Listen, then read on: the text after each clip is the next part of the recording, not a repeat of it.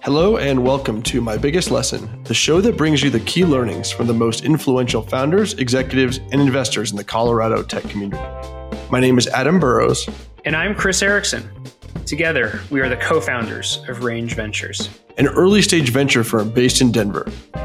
You can find out more about what we're up to at range.vc.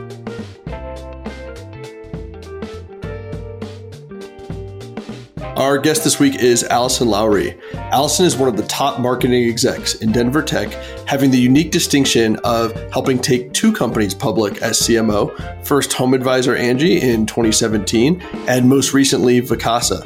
I got to work with Allison for over 8 years, and I'm really excited that she gets to share her biggest lesson with all of us today. Thanks for joining us today. Thanks so much for having me. Cool. I'd love to hear a little bit about, what you're up to and your history here in Denver Tech. You've been here for over 10 years, so we have a bunch of great stories. That's right. Yeah, I can't believe I've been here for over a decade. I got here in 2010. I actually moved out here for a job with a company that at the time was called Service Magic. You may be familiar with it, Adam. A little bit, just a little bit. Had a 10-year run at that company and have moved on most recently to a new role at Vacasa. Awesome. So tell us a little bit about Vacasa and what you're doing there. Yeah, so I'm the chief marketing officer at Vacasa. Vacasa is the leading vacation rental management platform for North America, and we are at a company that is at the intersection of tech and hospitality, and we're trying to transform the experience of both staying in and owning a vacation rental property. And we do that through, a combination of tech, but we're also out there cleaning toilets and doing all the dirty work. Hopefully you're not the one doing that, or some of it at least, right? Just to understand what's really going on the ground. It's not my everyday job, but I've been out there in market, and it's really important for every employee to understand exactly what we do and how the business is made. And it was announced recently that Vacasa is going to go public via SPAC, and you were at HomeAdvisor Angie when it went public.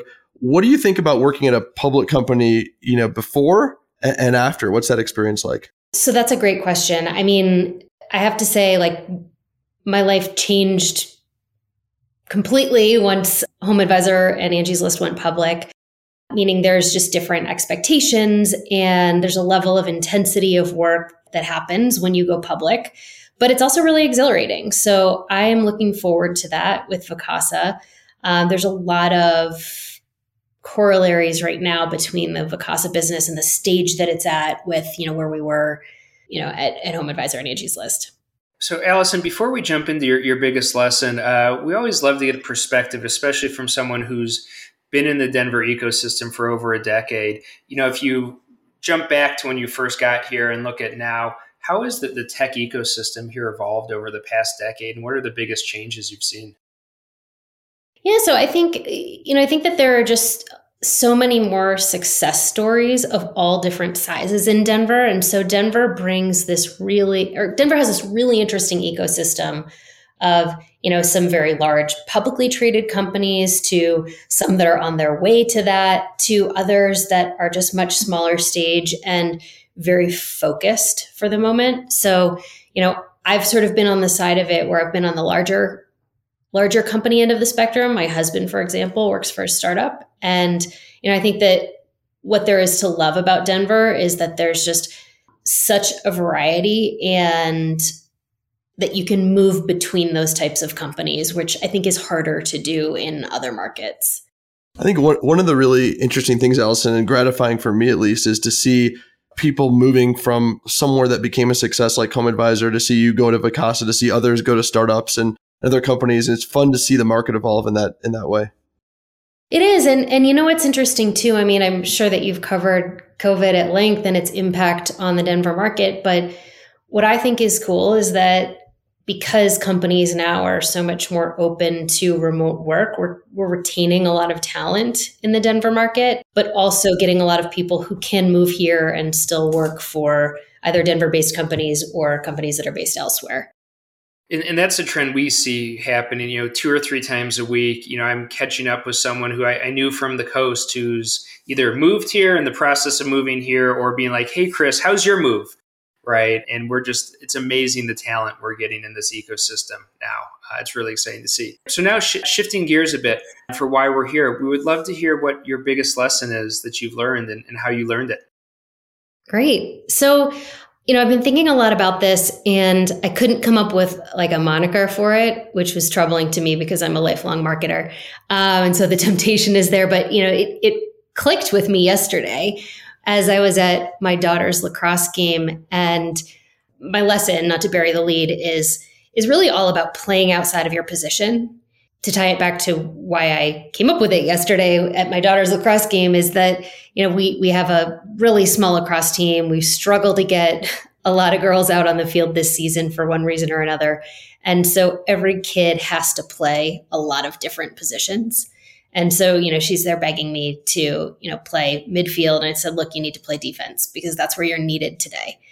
And at that moment, it sort of crystallized everything that I've been thinking about and trying to encapsulate about what's been a valuable lesson in my career, because there have been so many times where I've had to play out of my position, either because that's where the company needed me, that's where there was a problem that needed to be solved, or that was a path for me that would, ultimately create a shortcut to something better.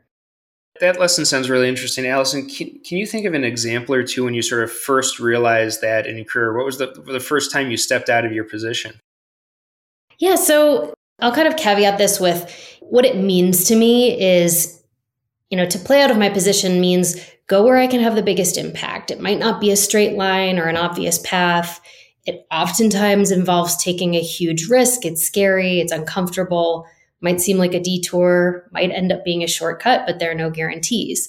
But the positives being that, I can create more value by playing out of position, have a bigger impact, learn something new, and open up myself to new and different opportunities. And so, as I think about where that's been particularly relevant in my career, one of the first examples has been my experience at HomeAdvisor. So 11 years ago, I moved to Denver. I came in as the digital marketing lead, and I ultimately left that company as CMO.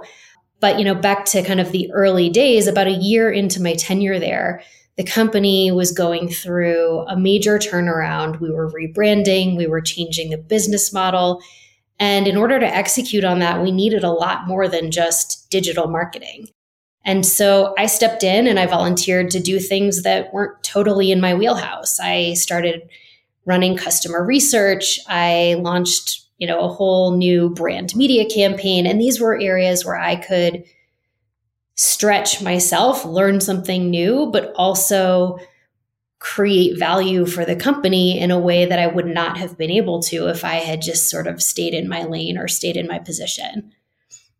And I think that there are two other examples as I think about and reflect on my career. One being, becoming an executive officer at a company carries a lot of responsibility outside of your specific domain. So, what I found is that I had to take a much broader view of my role in terms of, things that don't always have a single person to carry the torch, building culture, developing strategy, policies, and other, major decisions like that. And then the other is just, as I have started to take on board positions, being a board member really carries a similar level of expectation. You have to have a broader perspective. You are brought onto a board oftentimes because you have domain expertise, but rarely are you limited or expected to limit your perspective and contribution to just that domain expertise. Allison, I think this is a great lesson and something we talk to a lot of folks who are saying, hey, I think I want to go work at a startup or looking for career advice. And I think that's one of the great things about joining a fast growing company. I mean, HomeAdvisor wasn't a startup, but it was still in a, quasi startup dynamic because it was a turnaround and really a rebrand. And so there were those opportunities to kind of step into the void into some chaotic situations to really, expand your skill set. I certainly found it that way as well. And that's something that I think is a great opportunity for folks at a startup. Are you seeing the same dynamic at Vacasa right now? Yeah, so Vacasa is interesting. I'm the first ever CMO at Vacasa. In fact, Vacasa's never had a unified marketing team, and so the reason I was hired was to come on and unify the marketing team to create, to stand up the critical functions within marketing, to recruit the right talent, to build a culture and an identity within the company associated with marketing. And so to me, that feels much more kind of on the startup end of things within a broader company, of course, that's, about to become public. But I'm really enjoying that. And I was thinking a lot about how this lesson about playing out of position has to be particularly relevant for people in startups. I mean, if you're at a company with sub 20 employees, you have to wear a lot of hats just by definition. And in order to get an immense amount of work done, and in order to hit really ambitious targets, you can't just stay in your lane. So, Allison, on the playing out of your position, a lot of positive rewards can come from it going well, right? As you talked about, but I imagine that there's also some really challenging moments too when you first, make that stretch. Any tips for folks that are listening in terms of how to deal with, that stretch or with the new position or the ambiguity that comes with taking on something completely new? Yes, you are 100% right. It, comes with a lot of risk and a lot of challenge. I was in a position this was over a decade ago when I was at cars.com, where one of the big challenges that the company was having was around yield management of our advertising programs. And I was there doing product marketing. I was definitely not somebody who had any history or experience with yield management, but I wanted to solve the problem because it was an opportunity to create some value for the company. And so I took on the challenge. I brought on a consultant.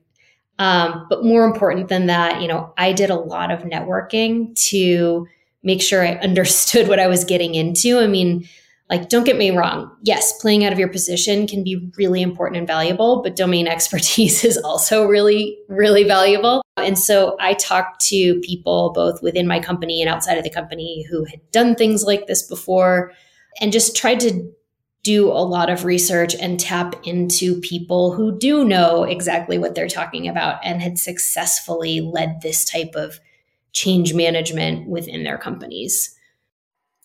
Any thoughts for people on how to reach out and find those people? Because I often find that sometimes people just stop too early and they're like, oh, I don't know if someone would talk to me, or I'm afraid to reach out, or I don't know how to ask for help in doing this. And I think to your point, getting that domain expertise can put you so much more quickly down that learning curve. So how can folks effectively do that and find mentors and guidance in the way it seems like you really effectively did? Well, you have to ask, and you have to be willing to ask, right? And you're totally right that a lot of people just stop short there because, you feel particularly vulnerable, and you're essentially admitting I don't know everything that I need to know to do this successfully.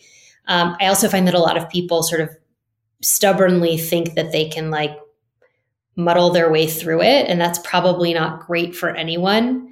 And so, the most important thing is to ask, but to dig deep on, okay, experts know experts. So find somebody who has done this before, find somebody who knows somebody who's done this before, and spend the time really asking the hard questions. And in particular, ask them about their failures. So what are the things that have gone wrong? Because if you're somebody who is playing out of position, and one of your biggest blind spots is that you don't know what could go wrong, right? You might have a vision for what success looks like, but you don't know all the pitfalls along the way. And so I would absolutely spend time talking to those who, have all the scars from doing this in the past and can be some of the best guides. Allison, when you think about hiring new people on your team or mentoring younger employees. Is this an element that you talk to them about? Is this something you look for when you're hiring as somebody who is going to be willing to stretch? Or do you actually say for certain roles, hey, I want somebody who maybe is just a domain expert and is going to kind of stay in their lane? How do you think about that in building your team? Yeah, so I would say 80% of the time I'm looking for people who can stretch. Like I'm interviewing you based on whether you're capable of doing this job right now. But I also am in the back of my head thinking about, okay, but can you do this? Can you do, this job two jobs into the future? Or could you shift 30 degrees and do something slightly different? Like, can I count on you to be flexible and to have the raw materials to be able to figure out the next challenge? But you're totally right. I mean, some jobs you just need it to be done and you need somebody with very, very deep domain expertise. And so you hire for that, and that would be the 20%. But for, the people that I'm hiring, which tend to be kind of the director, VP levels in my company, I am specifically looking for those who can think broadly about their role, because what that does is it sort of frees them from the confines of a specific job description, but it's also an attitude, which is, hey, I'm willing to go do this other thing because it's where I'm needed. Yeah, you want somebody who is I'll do whatever it takes, right? I put the team above my own interests, and usually it ends up working out for them personally as well. If you've got that. Totally. It does. Yeah. It does. Yeah. I mean, those people tend to be the beneficiaries of more senior positions, better leadership, all the things. So Allison, so you're in the CMO role again. It's sort of a similar transition inflection point for Vacasa as you were at Home Advisor. How are you stretching yourself today, though, now that you're in a similar role? Where are you pushing yourself? Yeah. So immediately, and now I've been with the company for about 6 months. And in the early days, I was stretching myself by having to sort of play deep into roles where, in the longer term future, I don't intend to, because, probably don't want me putting together, specific media plans and executing them. Or cleaning toilets, right? Or cleaning toilets. That's right. So, but it's a really critical thing to do to learn the business. And so I am stretching right now to understand a new category. I mean, I spent the first 10 years of my career in automotive. I spent the second 10 years in home services. This is now a totally different category that I'm in, which is intersection of tech and hospitality. So I have a lot to learn. And I realize that, this takes a lot of humility to admit, like, okay, I haven't done a lot of these specific category things before, but I've done all the marketing things before. So I am stretching myself in a different way than I have historically. And this was an opportunity also to build a team and build a lot of functions from scratch. And so in order to hire really good people, I needed to have a vision for what we have to accomplish and what we need to do. But I also had to hire people who can go execute on that and have their own vision for how to fulfill it.